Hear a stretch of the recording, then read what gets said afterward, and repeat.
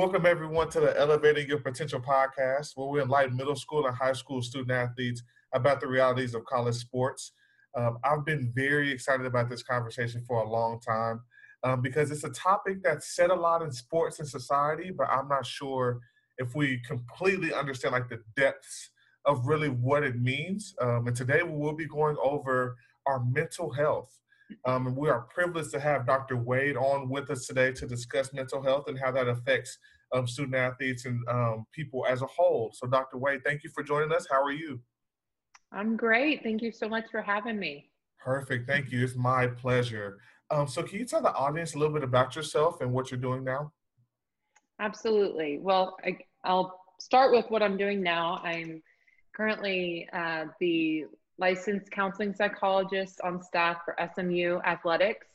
So essentially what that means is I'm the psychologist hired to work specifically with student athletes.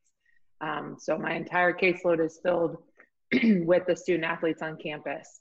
So I do that part-time, 20 hours a week. And then the other part of the week, I do have a private practice in Dallas, where obviously I'm a licensed psychologist. And there I also see athletes from other schools, from other locations, but I also see non-athletes as well. Okay. So that's my roles and what I'm doing. A little bit about me. Biggest thing recently, I'm a new mom. Congratulations. Thank you. Although I guess not that new anymore, which is crazy to think about. But yes, 2020 hasn't been all bad for me. Had a little girl back in February. Okay. So yes, and she was my first. So kind of transitioning to that new role as well. So that's kind of the biggest thing recently, but in terms of a little bit of background, an athlete, former athlete myself, grew up very much playing all the sports, doing all the things. And athletics has always just been a really big part of my life, my family's life. Played through college. My brother played through college. It's just kind of ingrained in who I am. So to be able to do what I do, it's an absolute dream job. Yes. And so what sport did you play? Volleyball is what I played Volleyball. kind of the longest, but I mean, I did everything from, which I shouldn't laugh. It's just funny because I don't think of myself as a girly girl, and I think of cheerleading sometimes as more feminine. So I did everything from cheerleading to gymnastics to soccer to swimming, baseball, actually, not softball, ironically, but did kind of all the things. Yeah, versatile athlete. I love it. That's great. Yeah. So what ultimately made you choose the path of becoming a licensed psychologist? Yes. So I wish I had a more exciting story. This is actually a question when you're applying to graduate programs, when you're applying for jobs, sometimes this question will come up, and I always wish I had a more interesting answer. My answer is pretty boring. When I was a senior in high school, I took a AP psychology course, and just truly, it sounds cliche, but I really fell in love with just the subject of psychology and learning about the brain and how the mind works. And I've always been interested in science, but again, particularly about the mind and kind of human behavior. I just was fascinated. So then majored as that in undergrad. And then honestly, I kind of just knew I didn't want to be done with school, and I wasn't quite sure what I wanted to do. So I applied to graduate school programs, and applied to counseling psychology programs, which is, you kind of have two options. You can either go on and be a licensed psychologist and do kind of clinical work like I'm doing now, or be a professor. And fortunately, very early on in my training, you have like different rotations where you essentially learn how to be a therapist. And early on, I instantly fell in love with it. The ability to connect with people. I mean, therapy is basically a 50-minute long conversation with that person every week. And so being able to connect with people, create a space where people can come in and talk through, obviously really, really difficult things, but also exciting things too, right? Just Right. share kind of their lives and what they're going through. I absolutely loved it. And to be honest, I've loved it ever since. Ironically, having a role in athletic department, I honestly didn't even realize that existed. When I applied to graduate programs, I did not, in my undergrad, there was not a sports psychologist on staff. I didn't even know that was a thing. Right. And I kind of stumbled upon that midway through my graduate training, and it totally combined my love for athletics and, again, my newer love for psychology. And just, like I said, it's a dream job. It's such a perfect fit of kind of these different identities in my life. So yeah, I don't think that's boring at all. I think that's great that you found your passion and you found it that easily, because it took me a long time to figure it out. Yeah, no, I'm very fortunate that things just kind of fell into place, for lack of a better way of saying Right. that. I was very fortunate with that. Yeah, that's good. That's really good. So we hear this term mental health, like around, like it feels like the last couple of years has been more prominent in like mainstream media and in conversations. But what does that phrase mental health actually mean?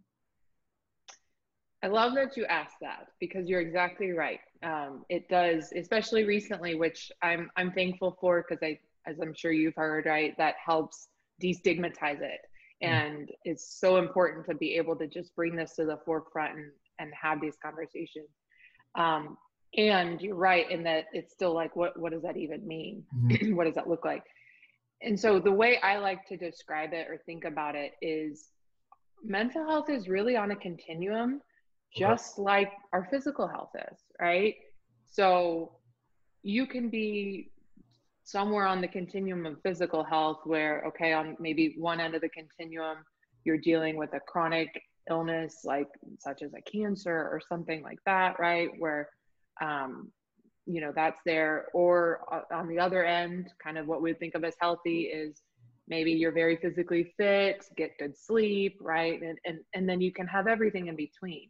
And the same is true for mental health, right? So on one end of the continuum might be a very severe chronic mental illness, let's say like a schizophrenia, if you will, if you're familiar with that, right? That may be on kind of one end of the continuum. Whereas the other side is, again, and this is the side I think really that doesn't get thought about or talked about. We just assume you either have a disorder or you don't. But on the other end of the continuum, being maybe being very in tune, very emotionally aware, very insightful, very introspective, while also taking good care of yourself and good care of your physical and mental health, right? Getting good sleep, having means and ways and understanding of how to handle stress and navigate stressors, resiliency, if you will. And again, anything kind of in between. So I hope that it definitely does. It does answer the question. I have a follow-up to that. How can we, what is like are there signals that we can identify to see like kind of where we are on that continuum? Or does that take someone like a licensed psychologist like you to say, hey, I think that we're here. Let's see, like kind of doing a diagnostic of where we are? Sure. So great question. To get an actual diagnosis, then yes, that would take a licensed mental health professional, whether that be a psychologist, a licensed professional counselor. There's quite a lot of us under that umbrella. But to give a true diagnosis, yes, that would have to come from a professional. However, there is actually a lot of value in having a sense of, okay, what are those kind of red flags, if you will, or signs or symptoms to kind of look out for, so that I can be aware of A, just what I'm dealing with, and B, okay, is this enough of a thing that maybe I should, reach out and get some help or talk to somebody about it. And honestly, that's kind of a big, as you could imagine, right? There's a lot there.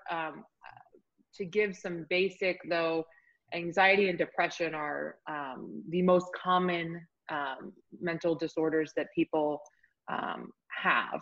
And so some basics kind of in each of those categories, some things to kind of be looking out for. Sleep and appetite are a good thing to always kind of be cued in on, especially for mood things, like a depression. So am I sleeping way, way, way more than I was before? Or conversely, am I sleeping way, way, way less? And why is that? Is it just, oh, it's finals week and I'm staying up because I have to study? Or is it, no, I'm trying to go to bed and I've, 3-4 hours pass multiple nights, multiple weeks in a row, and I'm struggling to sleep. So sleeping and eating is something to look out for. Overall, just how am I feeling about myself? Again, that might be hard to gauge, but does it feel like I've had a shift in my overall self-esteem or how I feel about myself, worthlessness? Those are, again, some kind of keys to look out for more on the depression side.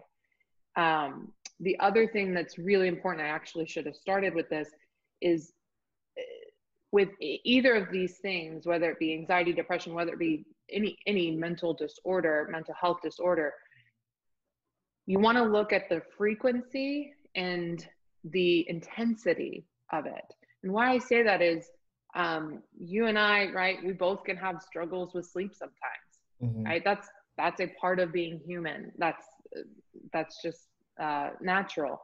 We also can be anxious at times. We also can feel sad at times. That doesn't mean we have depression. But if those things are happening, again, very intensely and for a significant amount of time, in fact, for depression, that is, there's a true like cutoff. You need to see those things for more days than not for at least 2 weeks in a row, if not longer. So those are some things to kind of look for. With anxiety, just briefly, it can show up, whether it be kind of cognitively, so in our thoughts, or can show up physically, or both. And so just some basic kind of sense of what that is. For anxious thoughts, that's kind of what it sounds like, right? Being very, very worried about a lot of different things or a specific thing, but so worried, again, anyone can worry at times, and we all do at times, so much so that it feels like my mind has a mind of its own, right? Like the worry, the anxiety, the anxious thoughts just take over, and I can't seem to slow them down. I can't seem to kind of intervene. That's kind of a red flag. Right. And again, how long has this been going on? Is this a consistent thing that I've been dealing with, or is this, it's just kind of an hour one day, and then, it kind of passes. Right. And then the last kind of piece, the physical pieces, this is actually good to know, because a lot of times these things can be going on, we don't realize it, but it can be shortness of breath. It can be feeling just kind of an overall sense of feeling on edge or shaky or tight even. It can be fatigue. It can be difficulty concentrating. It can be feeling like our chest is tight, or maybe even having like a rapid heartbeat at times, headaches. So again, I want to be very careful. All of these things are things that in isolation, we all experience from time to time. Is it, okay, multiple of these things are happening, and again, it's happening for several days, very intensely. That's where, okay, maybe there's more going on. Maybe I should speak to somebody. Perfect. Yeah, thank you so much for those. That's helpful to me, as I might, like, I have a wife, if she's experiencing these symptoms, or if someone's going through that as well. So yeah, thank you so much for that. Of course. I'm sure I know you've done a lot of research, and you've met with a lot of student athletes and other individuals over the years. And what are some common areas? Let's just talk to the student athlete now that student athletes struggle with as they make a transition from high school to college that you've seen. Yeah, absolutely. So specific to athletes, and specific to college athletes, but you can definitely see this in high school too. There can be just an overall stress or struggle with all of the the roles and the responsibilities and the time that goes into being a student athlete, right? I mean, it's 20 plus hours at a minimum, right? Of just training. That's at a minimum, not including travel, not including, right, competition, all that. So that's 20 hours a week right there. Then you've got your class schedule on top of that. Then if you've got an internship or a job on the side, or God forbid you want to spend some time with your friends, right? That all has to fit into that time. So again, I think competitive high school athletes are accustomed to that to a degree.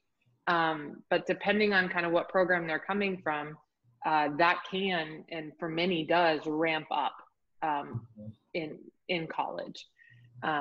And so just having to navigate how to balance all that. And again, all the kind of responsibilities and pressure that may be there in those different roles. So wanting to do well academically, wanting to do well athletically, wanting to be a good friend, wanting to be a good son or daughter, right? All of those things are there. And so, again, that can just kind of come to a head for most athletes. Some other things that tend to be really, really common things I see is kind of perfectionism, if you will. And I think if you think about it, perfectionism is a really good and a difficult thing at the same time, right? The striving for excellence, the pushing yourself, that makes a really good athlete, right? If you think about it. And I talk to athletes a lot of like, that's part of why you're here, right? That mindset that, again, striving for excellence is part of why you get to Division I athletics. Unfortunately, the downside of it is sometimes that can mean we're really, really hard on ourselves when things don't go perfectly. And we know that things don't go perfectly because perfection is impossible. And so how are we treating ourselves when we don't get the grade we wanted, when we don't have the stats that we wanted in that game? Right. And so for some, it's okay, yeah, I can do better next time, and I will do better next time, and then that's kind of it. For others, it can be, no, we're really beating ourselves up, we're really kind of fixated on that or stuck on that. It affects our mood, it affects how we see ourselves. It can kind of show up in these bigger ways. So that's definitely a common kind of theme of what I see. And then I think the other thing to just note, I cannot tell you how often people, like outside of sports, but also honestly, coaches and teammates can think this way too, can think that if you're especially if you're a scholarship college athlete, that you somehow should just, everything should be great. Right. And yeah, you might have a little bit of stress here and there, but you're lucky to be a college athlete and on scholarship. And is that true? Is there a lot of privilege and a lot of amazing things that come with being a college athlete? Absolutely. No doubt about it. And at the same time, that doesn't make you immune from stress, from mental health concerns, right? So if you take this year as an example, right? This has been a very hard year for a lot of people, most people, right? Whether it be the pandemic that is ongoing, whether it be racial and social injustice that is ongoing, right? Athletes aren't immune to those things, right? So just like they affect a non-athlete, they're going to affect our athlete too. And you're going to have those other things, the responsibilities, the pressure on top of that. So again, a lot of times people think, oh, if you're a student athlete, everything's great, all rainbows and butterflies. And again, a thing I like to really drive home is that no, in fact, in some ways, you've got even more stress. You've got a lot of excitement too, and a lot of great things too. I do not want to overlook that. And there can be a lot of stressors there. Right. Yeah, those are really good. So to continue along the same point, what I know you're not talking to a specific student athlete right now, but what are some things that you give those student athletes to help them overcome that in a broad general sense? Sure. And yeah, without getting super detailed, because that would be kind of depending on the person, right? That Right. changes very much. But just generally, a lot of what is worked on in therapy per se, or the skills that are gained is first and foremost a lot around awareness of, and that's why I said it's good you're asking these questions, because a lot of times we don't realize how out of touch with ourselves we can be when we get really busy, when Mhm. we're just on to the next thing and going to practice and going to weights, then cramming in our homework, right? And it's just go go go go go. A lot of times we're not super aware of what we're feeling, what we're thinking, overall, just an overall sense of how we're doing, right? And again, Mhm. on that like mental health continuum I was talking about before, like where do we fall? Where do I fall on that? So a big sense is just gaining awareness and doing that through taking a moment to pause and kind of check in with yourself and ask yourself those questions. Mhm. How am I doing? How have I been feeling? Have I is my body really run down? And I haven't even had a ton of weights that I've been lifting. Like, should I not be run down right now? Like, what else Right. might be going on? Right? Kind of almost coming at it from a place of curiosity. So those are really important things. And then also just having a sense, and again, this kind of goes with the awareness, having a sense of what and how do I cope with my stress? Mhm. Again, a lot of times we cope with stress really well and we don't even realize that, what we're doing. And then sometimes what can happen is when we become overwhelmed with way way more stress, we forget how we got out of the stress before. Mhm. And so really, again, asking yourself those questions of like, what helps me just feel a little bit calmer, or feel like brighten my mood just a little bit. Is that calling my mom? Is that calling a friend? Is it my favorite Netflix show, or watching a TikTok video, or whatever, right? It could be a very large or small thing, but getting a sense broadly of what that looks like. And then, of course, actively using those things in those times of stress. Yeah. Yeah. Really That good. makes sense. It does make a lot of sense. Yes. Thank you so much for that. Mhm. The next one's kind of a two-part question, and you talked about coaches and parents earlier. So the first part is, what would you tell maybe those coaches, parents, or even roommates, or friends of people who think that a student athlete is using the mental health as an excuse for like bad performance or not wanting to push themselves? How do you, what would you tell those people who might think that about a student athlete? Sure. So I really like to compare it again, kind of like I did earlier with the continuum, comparing it to a physical injury, right? My hope, my hope, I know this is sometimes an issue, but my hope would be that if somebody tore their ACL, we wouldn't think twice about saying, oh, geez, that person is weak. That's just an excuse, right? Mhm. Gosh, right? We would understand that no, this is a significant injury, and there's going to be a lot that goes into the recovery from that, a lot that goes into slowly building things back up, right? A lot that goes into working through that. Mhm. It's the same thing if, and again, it's on a continuum, but for sure, if significant mental illness is present, it's the same thing. It's very much real, just as an ACL injury is real, and it's something to um, be addressed, not ignored, and definitely not minimized, right? Um, and to use that to work through, right? Just because there's just because somebody has a mental health diagnosis doesn't mean they're not capable, Mhm. right? They're very much capable, but it's not helpful to pretend it's not there, or to, it's definitely not helpful to uh, frame it as an excuse or a crutch or what have you. So recognizing that it's there, it's serious, and trusting that it can be worked through just like a physical injury can.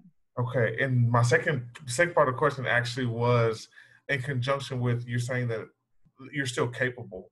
And so how do we move forward, or how can a coach or parent move forward in like helping push that student athlete towards their dreams while still being sensitive to uh, what is there with their mental health? You might have already answered that, but do you have any more insight on that front? Yeah, I mean, a lot of what I said before, just again, recognizing that it's there, being understanding around that. A lot of how you would with an injury. I know sometimes we can push too far, honestly, with physical injuries too, and honestly, that's problematic. But the same way you would approach that. So again, not pretending like it's not there, recognizing it, while also trusting that the athlete is capable of continuing to perform at very high levels. Mm-hmm. Obviously, just like with a physical injury, just like you would expect, ongoing rehab with your athletic trainer, or if it has to be a physical therapist or what have you. Yes, you would hope that the person is meeting with a psychologist or a mental health provider as a part of their treatment. But then leaving that up to that person, while trying to just create as supportive and understanding of an environment as possible. Mm, yeah, yeah, that's good. So I just have a couple more questions for you. Um, this next one's kind of a one-off. So I had a friend that I played with while I was playing collegiately, and he was 26 hours away from where he went to high school and where his family is. And I asked that to see how much does homesickness play into the mental health of a student athlete in college? Because a lot of times people don't go to college in the same area or even state where they are. So do you see homesickness a lot? Honestly, just as much as you would, again, kind of like I was saying before, athletes aren't immune. So just as much as you would with a non-athlete, I think you see it. Mm, Um, and and just to give a little background, like um, when I first got to SMU, I worked both with non-athletes and athletes. And then previously I have as well. So I haven't only seen athletes. So I've mm, seen other college students. And yeah, I think the numbers mirror each other. I don't think athletes struggle any more or less with that. And just like, I mean, that's a good point of another kind of place you would be at on a continuum, right? On that continuum, in that homesickness is very, very common, especially, doesn't always have to be in the first year, but especially, right, in your freshman year. Um, and so just recognizing that it's there, recognizing that it's a real thing, and working through, slowly kind of overcoming that. And a lot of that is time and adjusting, right, and creating roots and connections in the new place. Doesn't mean you're not going to stop missing your family, right, and your right. friends back home. But typically, in my experience over time, that those are the things that kind of help that get better. Okay. Yeah, I like it. Time and adjustment. Perfect. Mm-hmm. The next question is about relationships. So let's say we're the roommate of someone or have a friend who's experiencing maybe some mental health, and we're concerned about the mental health. How do we help our friend without making it worse? Because sometimes we have good intentions, but we say things that might not be what that person needs at that moment. How can we help our friends, roommates, whoever it is in that situation? Yeah, that's a good question. And I first like to start off with, because this is something I've been asked before. Um, and I think keeping in mind that if, as long as you go into it with good intentions, yes, you might say the wrong thing. And at the same time, not putting a pressure on yourself that you have to be perfect. Because I think I think that's so important is sometimes we think we have to say the exact right thing. And because there's that pressure there, a lot of times we end up not saying anything at all. Mm-hmm. And in my opinion, that can be worse. So I say all that of just trusting that if your intentions are good, and I'm sure they are, right? If you're concerned about your friend, your roommate, and keeping in mind that if you're going into a conversation with those good intentions and with just trying to be a supportive friend, that hopefully that will show through, regardless of what words you choose.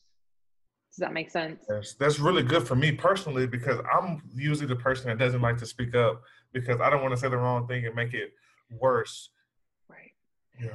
I'll give you an example. This is kind of a weird example, but I just recently saw this and I thought it was so good. It was talking about grief, and why I think it's a good example is this is something we all deal with at one stage of our life is grief and loss, right? Mm-hmm. Whether it be loss of a loved one, and hopefully it's not anytime soon for people, but these things come up and it's a very human experience, right? It was something, I hope I'm not butchering it, but it was something along the lines of, don't be afraid to bring up the loved, it was talking about the holidays, actually, the holidays coming up, and, you know, addressing a friend that's either recently or not recently lost a loved one. Don't be afraid to bring that person up, whether it be a memory of that person or just saying, you know, I've been thinking about you, or I've been thinking about them rather. Don't be afraid to bring them up because you're worried that's going to somehow make it worse for the person that's grieving. The person that's grieving didn't forget that person's gone, right? That person's probably very much on their mind already. So you bringing that up shows how much you love and care for that person and isn't necessarily making that worse. Right. Does that make sense? Yeah, it makes a lot of sense, actually. Yeah. Because I've done that as well. I haven't wanted to bring up a particular person, and yeah, I was just worried a lot that if I brought this person up, then this person might have a breakdown in front of me, or and I have to handle those emotions as well. So yeah, that makes a lot of sense. And I'm just to add a little bit more there, because what you just said is important. I think that is the fear, right? What happens if this person breaks down in front of me? And the other part of my answer to your question is, again, above all else, just being there for your friend or your roommate, right? And being there is, you know, being able to have that difficult conversation, or maybe you're not talking at all. Maybe that person is crying and feeling their emotions, but you being there physically, right, and emotionally is everything. Right. I mean, that really is so much of it. Again, that's much more important than the words that you choose to say. Yeah. And then also the kind of final part of my answer there is to also remind people that it is okay to seek help, and it is okay. I tell the student athletes at SMU this all the time. I kind of grind into them that there are these resources. There's me, there's other staff members at the counseling center for a reason. You don't have to be the therapist, right? You're not the therapist. You don't have to know, you know, how to assess and how to diagnose, and we don't want you to, right? So you just being there as a friend, and then reminding them that, you know, there are these resources and that is okay to use as well. Yes, you actually led perfectly into my last question for you. We all know that there are people, student athletes or non-student athletes, or just even adults that are already graduated or gone on to have like different careers, that are not fans of receiving counseling services or seeing a psychologist. What would you tell that person? Like, what's kind of your pitch for lack of a better term, pitch No. to that person who might know a friend or someone who should seek help, but they are not a fan of, and they don't think that maybe I've heard that they just want more money from you, so they're going to see you more and more and more because they don't want you to progress forward, or it doesn't work. So what would you say to those people? And that's a very good question, because I wanted to say more about this earlier, to just, and I don't know if this is directly to this person, but to have an understanding that things don't have to be broken for you to seek help. So that's a really important piece. I think a lot of the stigma around going to therapy is around this assumption that we're somehow weak or we're broken or there's something really wrong. Like, again, we're on the far end of the continuum, which even then, like, you're not broken, right? It's something you deal with, just like somebody that has diabetes deals with their diabetes, right?